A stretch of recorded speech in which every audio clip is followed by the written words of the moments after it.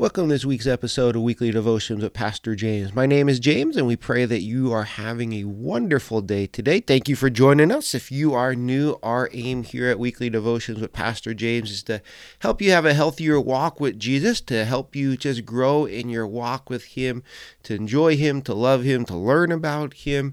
And we pray that you are growing in your walk with the Lord. And it is December, and we are, I don't know about you, but life has been really full. A lot of things going on in life right now, and maybe one day on the podcast I will just tell you about what's been going on in this month for my family and I. But things are well, and we pray that things are going well for you. And you can always connect with us at guardingthewell.com. Hopefully you can go check that out. Our website there, guardingthewell.com, and you could find if you're ever curious about why the name change on the podcast, when I first started the podcast, I called it Guarding the Well. And the reason that is because it comes from Proverbs chapter 4, verse 23. Above all else, guard your heart, for it is the wellspring of life. And so I was just calling it Guarding the Well, because to guard our heart, as Scripture tells us. But then as I was getting into the podcast and talking to some good friends of mine, it just dawned on me that you may not know what this podcast is about by the name Guarding the Well. And so I switched it over to Weekly Devotions with Pastor James to give you a little bit more of an idea of what we do here. But that phrase, Guarding the Well, I wrote a book entitled Guarding the Well. And I have the website, guardingthewell.com. It's just a reminder to me that guarding our heart is so important. And so if you're interested in that book, you could pick it up at the bookstore over at guardingthewell.com. And you can connect with us at guardingthewell@gmail.com, and you can connect with us right through the website there as well. But if you don't mind, like and subscribe and share these episodes with those that you're with, because we only do this every week, once a week. And so if you don't subscribe, you may miss out what we're doing. And so if you could subscribe, you'll get notified when new episode drops every week. And it would be beneficial for you to do that. But if you listen to last week, what we're doing this week or this month of December in light of Christmas is we're walking through a series that I preached about a year or so ago. And what that series was I picked some of the most famous, well-loved Christmas hymns and pulled them out. We looked at what are these songs actually saying? What is their message in light of the love that we have for these songs? What are we actually singing? And so last week we looked at Joy to the World, and this week we're going to be looking at Hark the Herald Angels Sing. And so if you ever sang that song, like that song, hopefully this is a blessing to you. And so if you're new, I'm going to be turning you over to a sermon that I preached on Hark the Herald Angels Sing.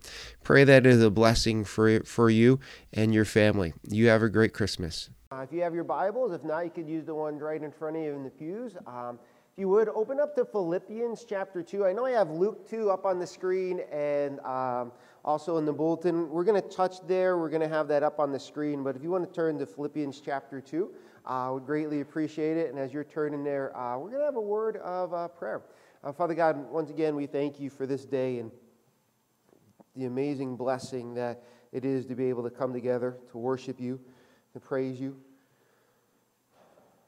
to have fellowship with one another. Lord, we come, and this morning, Lord, I pray that you would open our eyes to you, to your word. Father, help us to see Christmas. Help us to see Christmas even more than we have. Father, I pray that we would be lost in your greatness and your splendor. And pray that you'd move and that you'd work in our lives, Lord, that you would equip us and encourage us for today and for tomorrow, and that you'd use us, Lord. And so, Lord, as we always do, we come before you, humbled by your grace and asking that out of your grace and to glorify you, that you would grant unto me your words of wisdom, of truth, of life.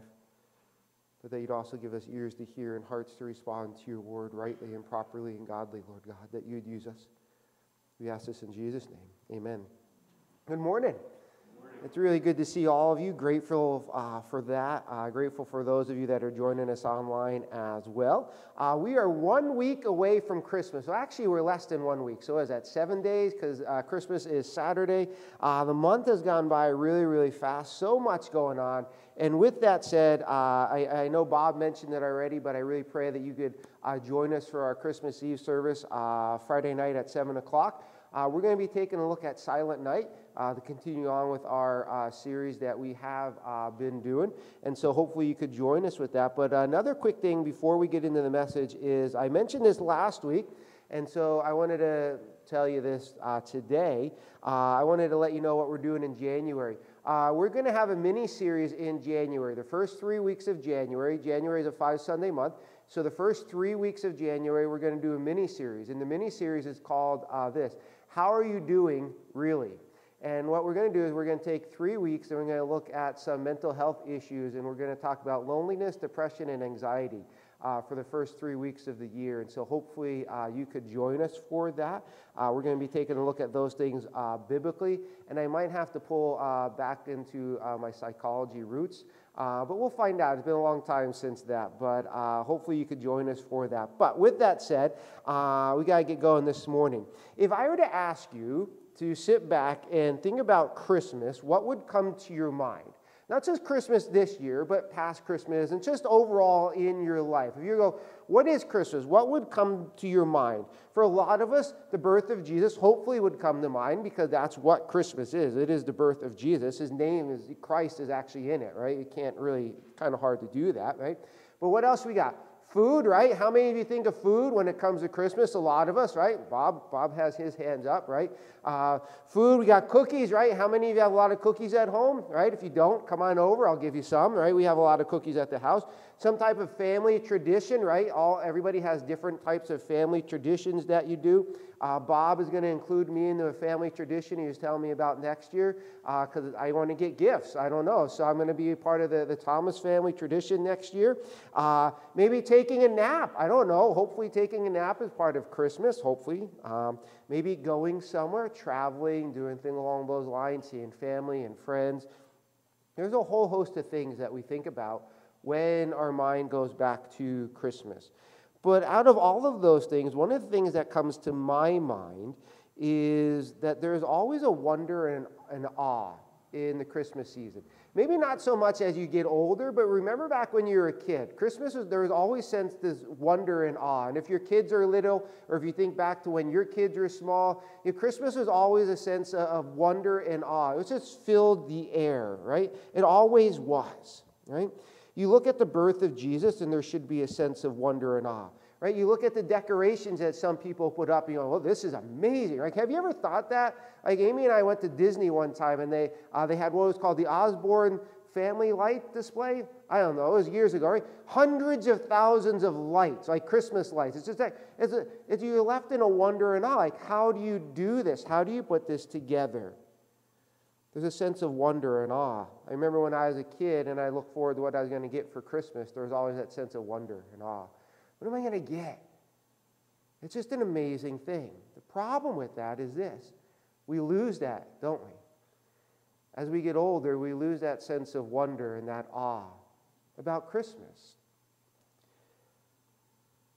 which we shouldn't do. You see, as you and I get closer to Christmas, we should be filled with this wonder and this awe. It should just change everything.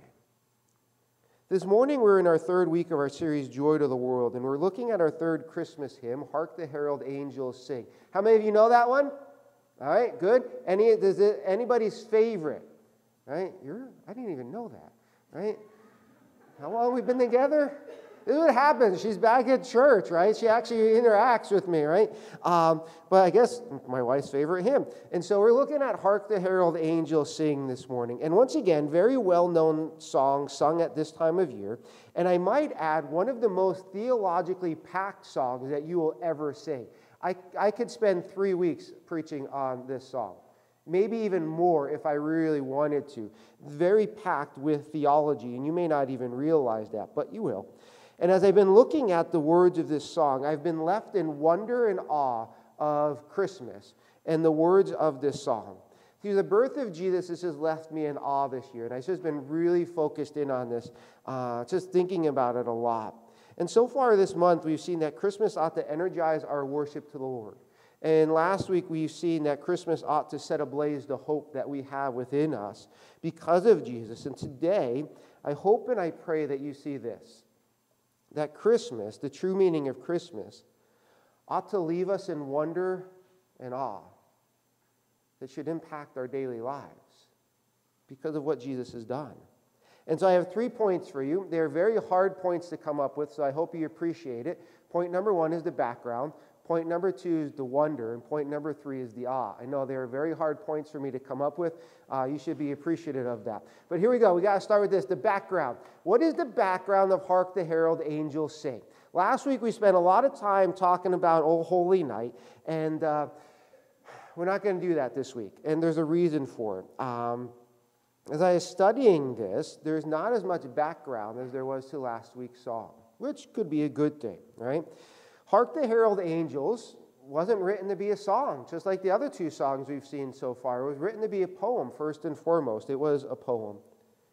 And there's not too much to the background here. But this song, this poem, was written by a man by the name of Charles Wesley. Have any of you ever heard of Charles Wesley? Some of you would probably know his brother, John. Charles Wesley's brother, John Wesley, is believed to be the founder of what we call Methodism. John founded Methodism. Charles was his younger brother. And Charles was a pastor, but he didn't preach as much as his brother John did. What Charles did was he did a lot of writing. He wrote a lot of songs, and I'll tell you why that is in a second. But they founded Wesleyan. And Charles Wesley wrote Hark the Herald Angels in 1739. I think about that, 1739. And he wrote this poem about a year after his conversion. So about a year after him putting his faith and his trust in Jesus as Lord God, Savior and King, Charles wrote this poem, this song, and he did so in the hopes that it would be read on Christmas Eve. And you know, well, what was the inspiration of it? Well, we really don't know. It is believed that Charles was just walking down the street one day in town and he heard the Christmas bells ringing, and that inspired him to write this poem so that it would be read in church on Christmas. But what he wrote is not totally what we sing today. There was a couple things changed. It's not much. Mainly the first line is what was changed, and not even the whole first line. And it was changed by a man by the name of George Whitefield. Any of you know George Whitefield? He was a very popular preacher in the day and age. Very popular, okay? He's still kind of popular even today. And he knew Charles and John, and he changed the first part of verse 1. And here's why. You see, when Charles Wesley wrote Hark the Herald Angels Sing, the first line actually read this: Hark how all the welkin ring. Exactly, Bob. You guys can't see Bob's face, but the line originally went, Hark how the welkin ring. And going by Bob's his face, the question you should have for me on that is, what in the world is a welkin, right? Welkin, it's amazing. I like the word this week. I don't know, I'm just going to start using it. I'm just going to drop it in the sermons every now. Welkin, right? Welkin is an old word, considering the song is old, right? But it was even in the day of Charles Wesley, it wasn't a word that was used a lot, all right? Don't you like when pastors and theologians bring up words you have no idea that mean? Just wait, all right? But he used that word, and welkin, it speaks to the skies or the heavens. And so when it says, when the welkin rings, what Charles is saying is that the heavens ring. And George Whitefield's like, it's not going to work. And so he changed it to what we know today, Hark the Herald Angels Sing. And so George Whitefield, he changed that. And there's not much of a story behind it. Charles just wrote this poem to be read on Christmas or in church on Christmas to celebrate and to worship the Lord. But here's the thing. Charles and John Wesley, early Methodism, was all about singing. They both felt that they wanted to write songs so that people could hear theology, learn theology in song. Charles Wesley has written over 6,000 hymns. And a lot of them have a great amount of theology in it, like the one this morning. But there is one problem with Hark the Herald Angels Sing, and it's not even the welkin part. It was never put to music. It never had its own tune. They always changed the music up. And so Morgan, she's not even looking at me. Next week we need to sing this song to the tune Amazing Grace. Because at one point, this song was sung to the tune, the music of Amazing Grace. They would always change the music. It never had its own set music. Right? I'm kidding. We don't have to do that. But they imagine singing this song to the music of Amazing Grace. They did that for a while. It wasn't until 1856 when the music was put to a song written by Mendelssohn. And he wrote that music to celebrate the printing press. Right? So the music of this song was written by Mendelssohn to celebrate the printing press. And he's like, that should never be used for a sacred song, but people put it together anyways. So, as to a scriptural background of this song, where do we get it from? Luke chapter 2, maybe?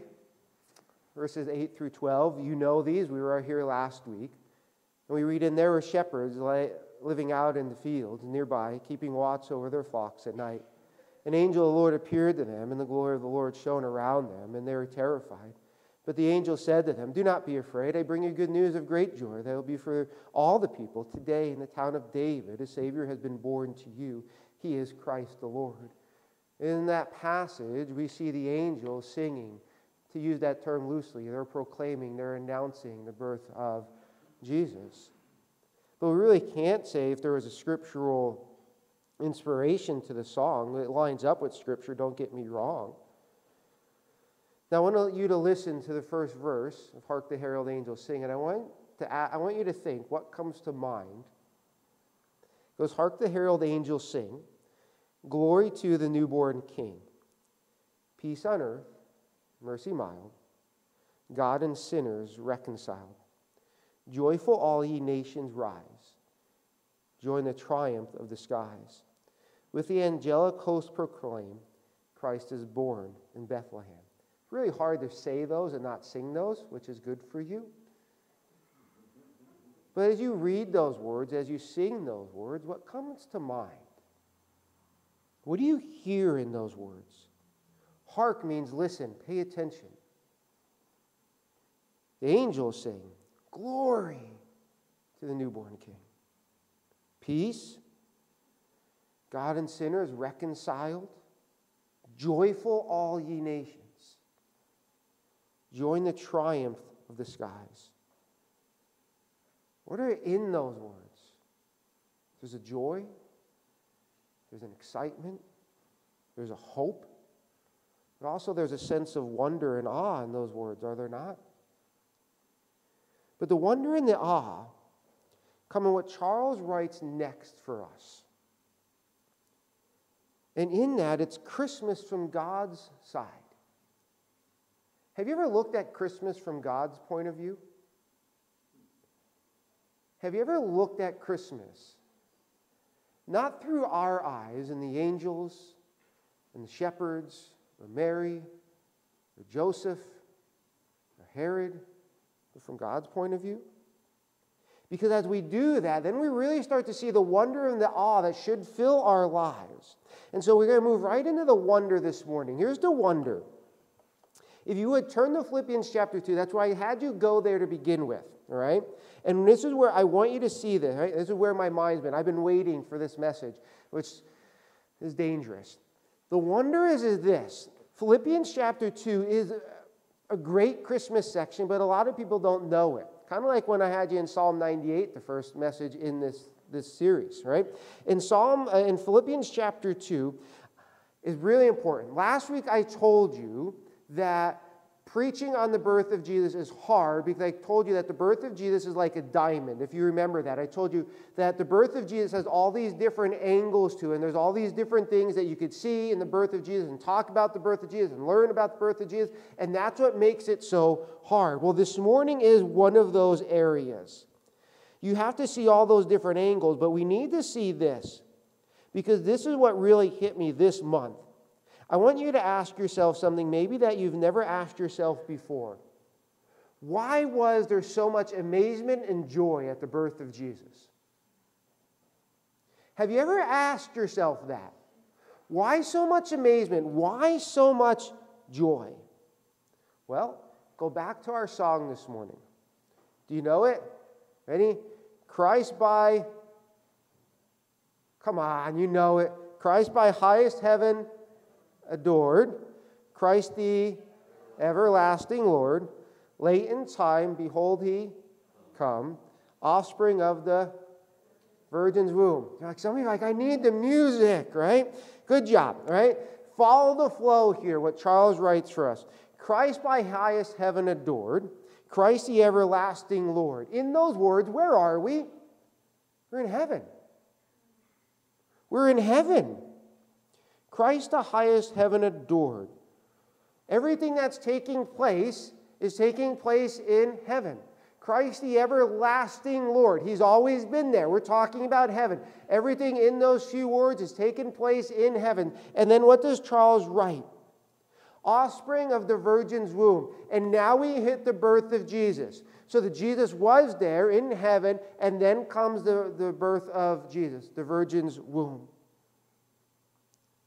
You have to realize that Jesus was real and living before he was born of Mary.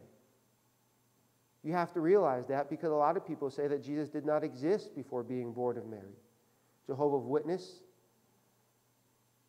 Muslims, host of other people that will even go under the name Christian, do not believe Jesus existed before he was born of Mary. But he did. He's the highest heaven adored, Christ the everlasting Lord. You must not ever think or believe that Jesus did not exist before being born of Mary. Jesus is God. He has always been God. And this is where the wonder starts to come in. I have a Christmas present for you today. Are you ready? Okay, you didn't sound really excited for my Christmas present today. Are you excited for a Christmas present today? It's still kind of weak, right? We got some clapping, right? Do you want to know what it is? You want to know what it is? Morgan doesn't. She doesn't. Morgan doesn't care, right?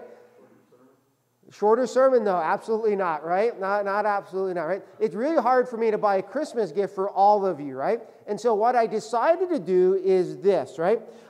We're going to have Big Word Sunday today, right? And for those of you that don't know what Big Word Sunday is, that's where we pull out a big theological word, right? And so our Big Word Sunday today is this. It's the hypostatic union, okay? And don't turn me off if you're joining us online. It's not hard. Don't tune me out here. I've already lost some of you. Hypostatic union. Yep. I should have stayed home in bed, right? Why are we going to do that?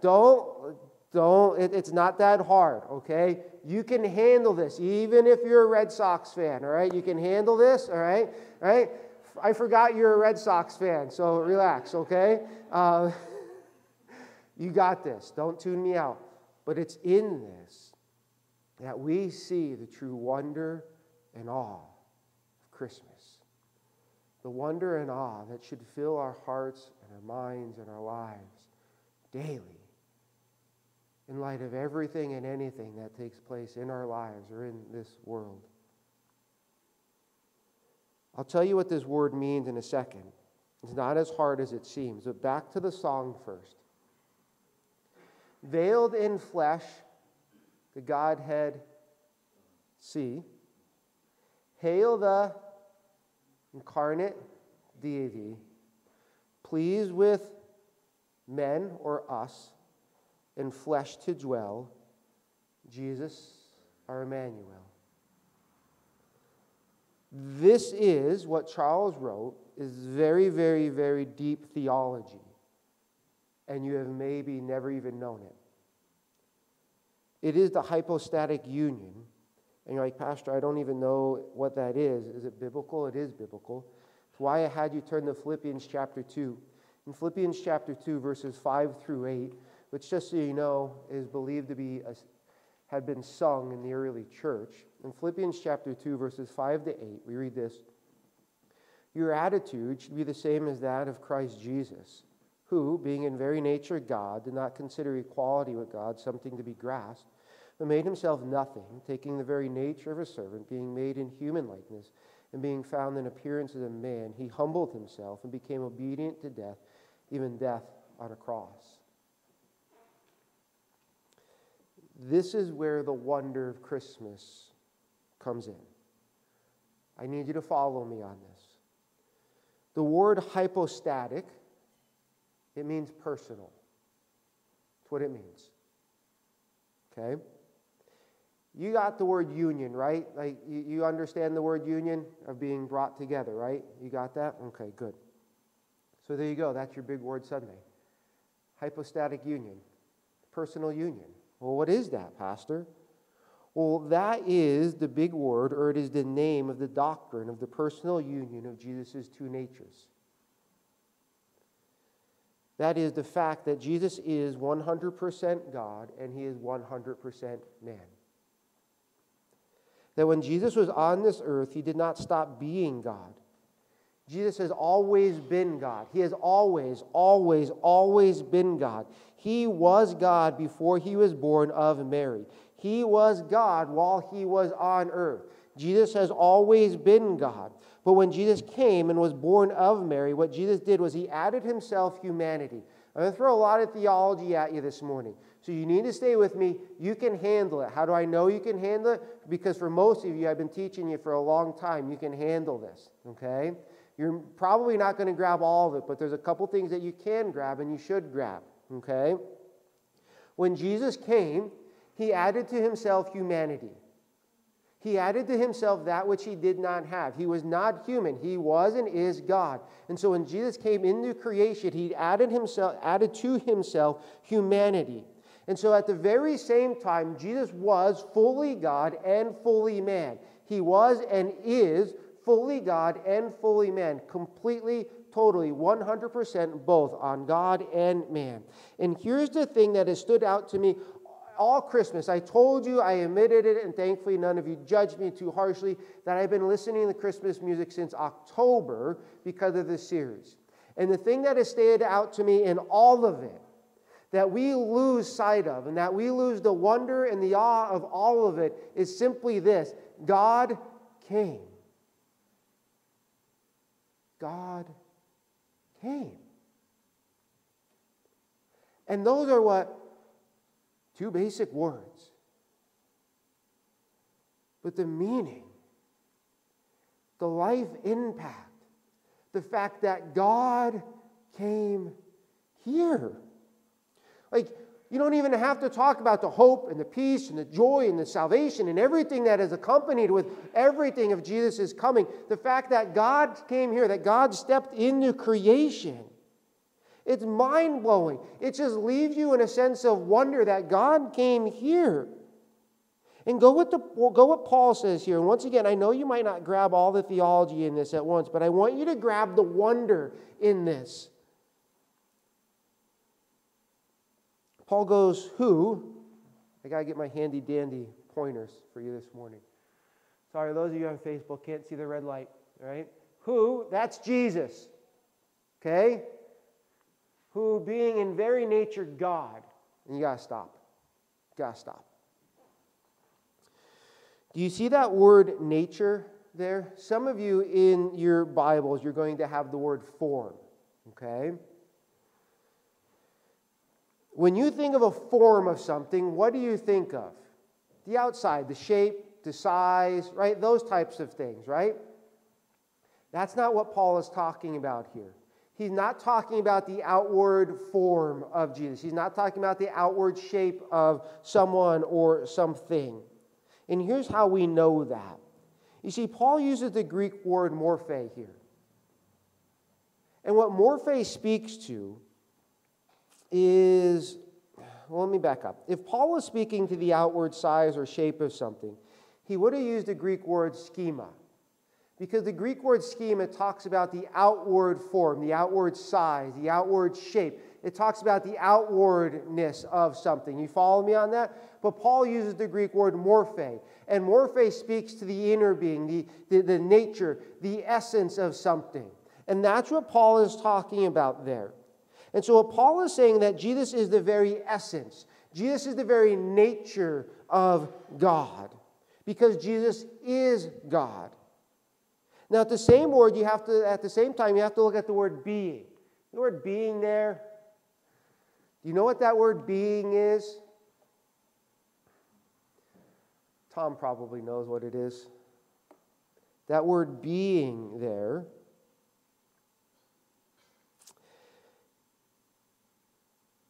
is a present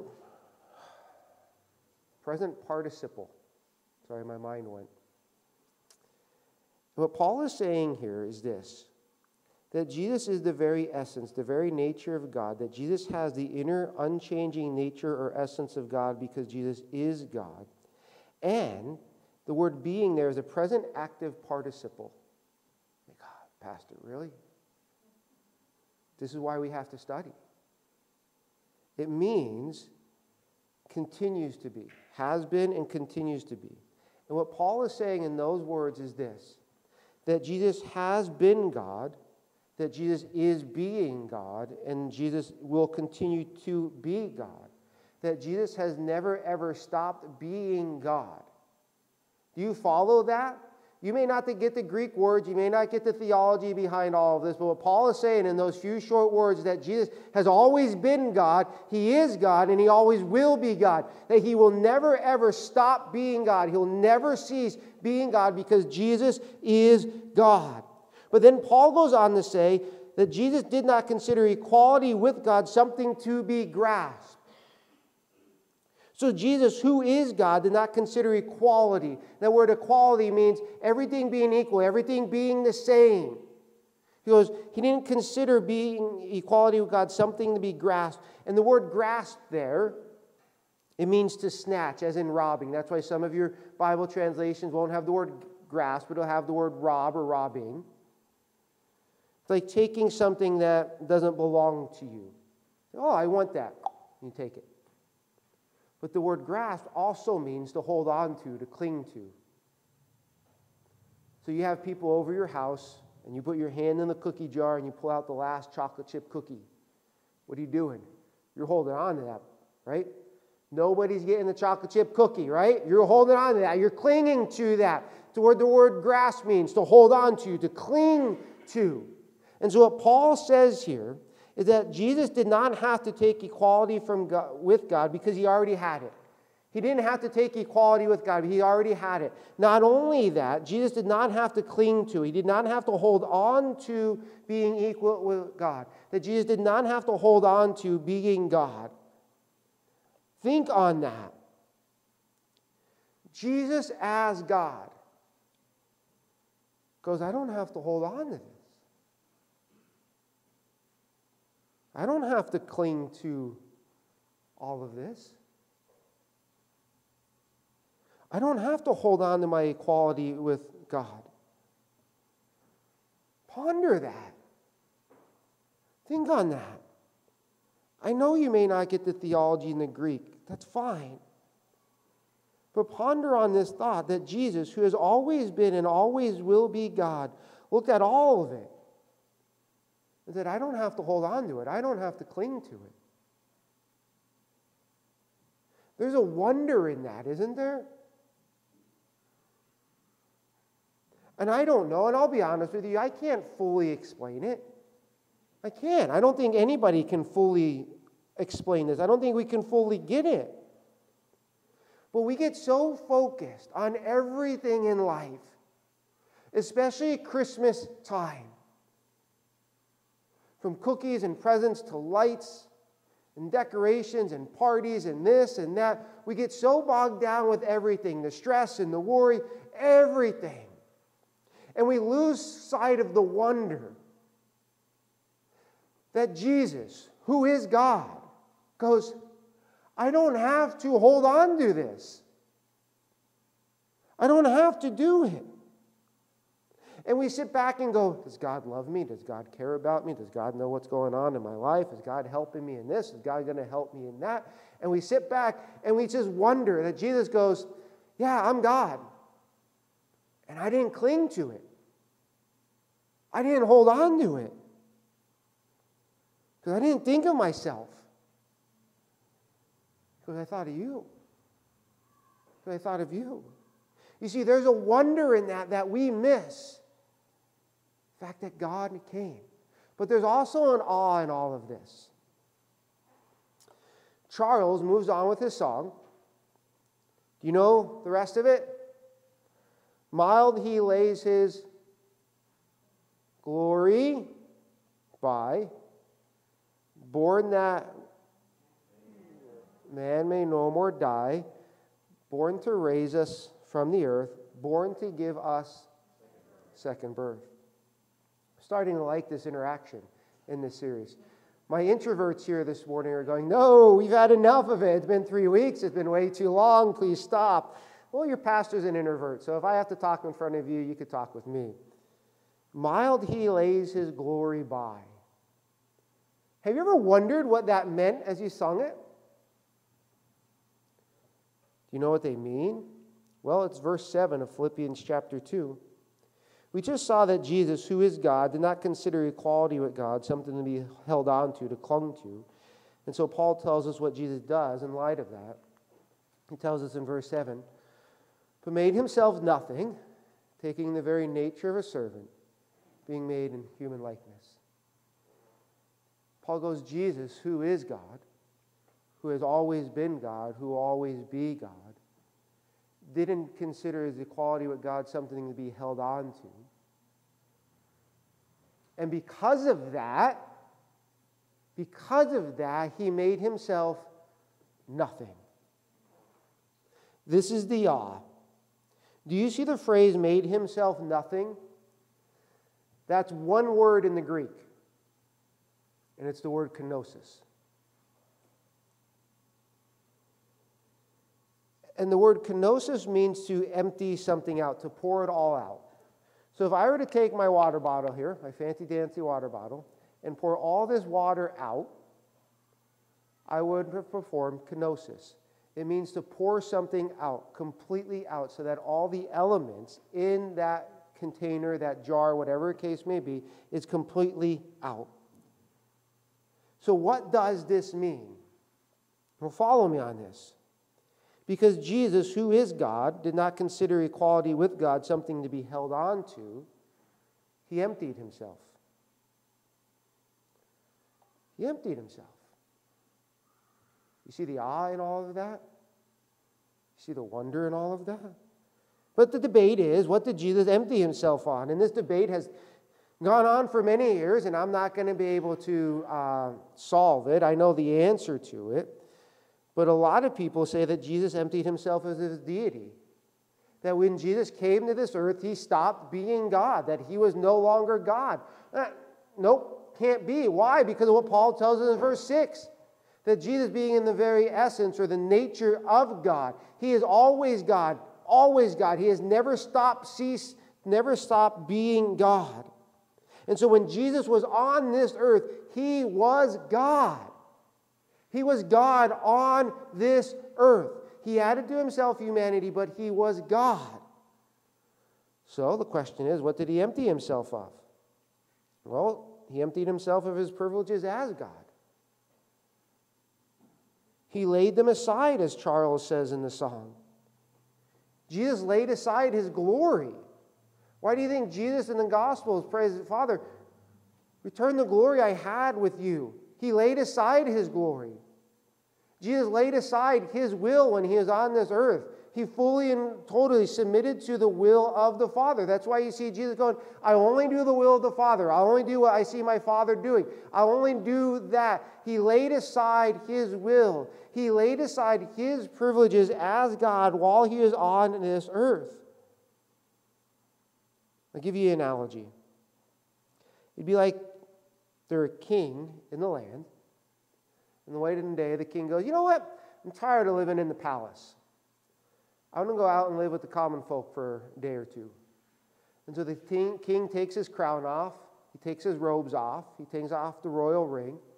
He leaves his attendants and he leaves his security forces back in the palace. And the king just puts on normal day-to-day clothes and he walks out into the town. Then the king sees the barbecue stand, because you always need a barbecue stand, right? He goes, yes, you don't go like this to me. Right? You haven't, what happens when your wife comes to church? No, I'm glad you're here. Goes up to the barbecue stand and he goes, I want a brisket sandwich because brisket is better than pork. And the shop owner goes, $12 because of inflation. What does the king say? Does the king go, well, I'm the king, I'm going to take this for free? Or does the king pull out his wallet and pay $12? Because the king has laid aside his rights and his privileges as king, he pulls out his wallet, pays for it. Even though he had the privilege as king going, I'm your king, you're just going to give that to me freely. He laid aside his privileges. And that is what Jesus does. Well, that is what Jesus did when he came. He emptied himself. He laid aside his privileges as Lord God, Savior, and King. And what Jesus did was this. Notice the verse. He made himself nothing, taking the very nature of a servant. Jesus didn't come as a rich guy. He didn't come as a businessman. He didn't come as someone that was popular. He came as a servant, to be a servant. And you need to know this. You see the word nature there? It is the same word that we find in verse 6. Morphe. And so it's not saying, you got to get this. Because when Paul says that he came in the likeness, the very nature of a servant, what he's saying was the inner essence, the inner nature of Jesus on this earth was that of a servant. That Jesus did not play the part of a servant. He didn't go, you know what, I'm just going to play this part while I'm here so that everybody thinks of me being a servant. He goes, no, it was his inner traits, his inner quality, it was his inner essence, that from his inner being, he was and is a servant. He didn't play the part, he was and is a servant. This should leave you in awe. Once again, you may not follow the theology, which is fine. But you can grab hold of the principle in all of it. And it should leave us in awe of Jesus and what he did. That Jesus left heaven. No one forced Jesus to do this. God the Father, God the Son, and God the Holy Spirit didn't draw straws one day going, okay, which one of us are going to have the unfortunate luck of going down the earth and working this plan of the gospel out? There was none of that. Jesus goes, I'll do it. No forcing, no nothing. Think about this. This just came to my mind. Jesus was more willing to come to this earth, add humanity onto himself, live a sinless life, go through everything he went through, be crucified, die, and rise 3 days later. He did that more willingly than you can get a teenager to take out the garbage. Think on that. Think on that. He did that more willingly than a lot of people will go to church. He did it more willingly than we are to open the Bible or to pray. Just, I'll do it. No set. Willingly. And we stand back and go, do I get the 8-foot tree or do I get the 7-foot tree? And Jesus goes, come. He goes, I've come. That Jesus looked at his deity. He said, I don't have to hold on to this. I don't have to cling to this. I'm going to empty myself of the privileges that I have as God, and I will step into humanity. I'll add humanity to my deity, and I will be a servant, and I will humble myself. I don't know about you, and maybe this is just one of me sermons. I don't know, but I look at that and you go, you know what? I don't fully understand that, but I understand enough of it to stand back and go, why? How? Have you ever had something happen in your life or to you where it has struck you so much that you just stand back and go, wait, what? I don't get this. Like, how? Have you ever had that happen in your life? Like, it's so great, it's so much. But it's just left you with a wonder and awe that you just really can't fully comprehend and grasp it. That's the birth of Jesus. That's the Christmas story. That God became a man, that God came. That Jesus came as a servant and humbled himself. But why? Why? Well, Scripture tells us this all over the place, but Charles Wesley tells us in his song, born that man may no more die, born to raise us from the earth, born to give us second birth. Jesus came. Jesus did all of this so that in him, because of him, man may no more die separated from God. Jesus did this so that in him we can have a second birth. In John chapter 3, Jesus is talking to Nicodemus, and Jesus tells him in verse 3 of that chapter, I tell you the truth, no one can see the kingdom of heaven unless he is born again. Jesus goes, you have to be born again. You have to have the second birth in order to go to heaven.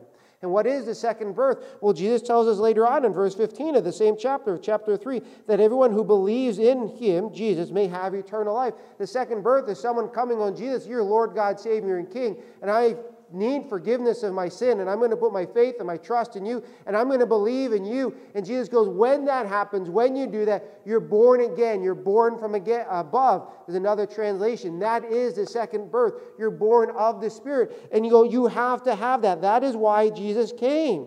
He came so that people in him, because of him, could be born again. Question is, are you? Are you born again? Has Christ given you the second birth? Have you turned to Jesus by faith? Have you sought forgiveness of your sin? Do you believe in Jesus as Lord, God, Savior, and King so that you may have eternal life? That's why Jesus did all of it. Friends, Christmas is a time of year that we are filled with wonder and awe of so many things. The birth of Jesus ought to fill us with wonder and awe as we look at it, see it, and know what Jesus did. Not from the wise men, not from the angels, but the fact that Jesus loves you enough to empty himself and come to this earth as a man, as a servant, to die on the cross for your sins, in your place, to rise, so that in him, by him, because of him, we might be born again and enter into heaven. The fullness of Christmas should leave us in wonder and awe at the goodness, the faithfulness, the power, the love, the grace, the mercy, the forgiveness, the splendor of God. And that wonder and awe should impact our daily lives. Because the wonder and awe of the Christmas story makes it into every aspect of our lives. Because Jesus came. Came. So you feel with wonder and awe that Jesus came? Or are you still worried about the cookies you have to bake? Let's pray. Father God, we thank you for today. And Lord, we thank you for the gospel. We thank you that even before the foundation of the world, you had it in place. And we even see it in Genesis. We thank you for your goodness. We thank you for your grace, Lord God. Father, we pray that you'd use us. Help us to be just lost in the wonder and awe of the true Christmas story. I pray that you would move and that you would work in our hearts and our lives, Lord God. Lord, we give this to you, Lord. We ask this in Jesus' name. Amen. If you would, please stand.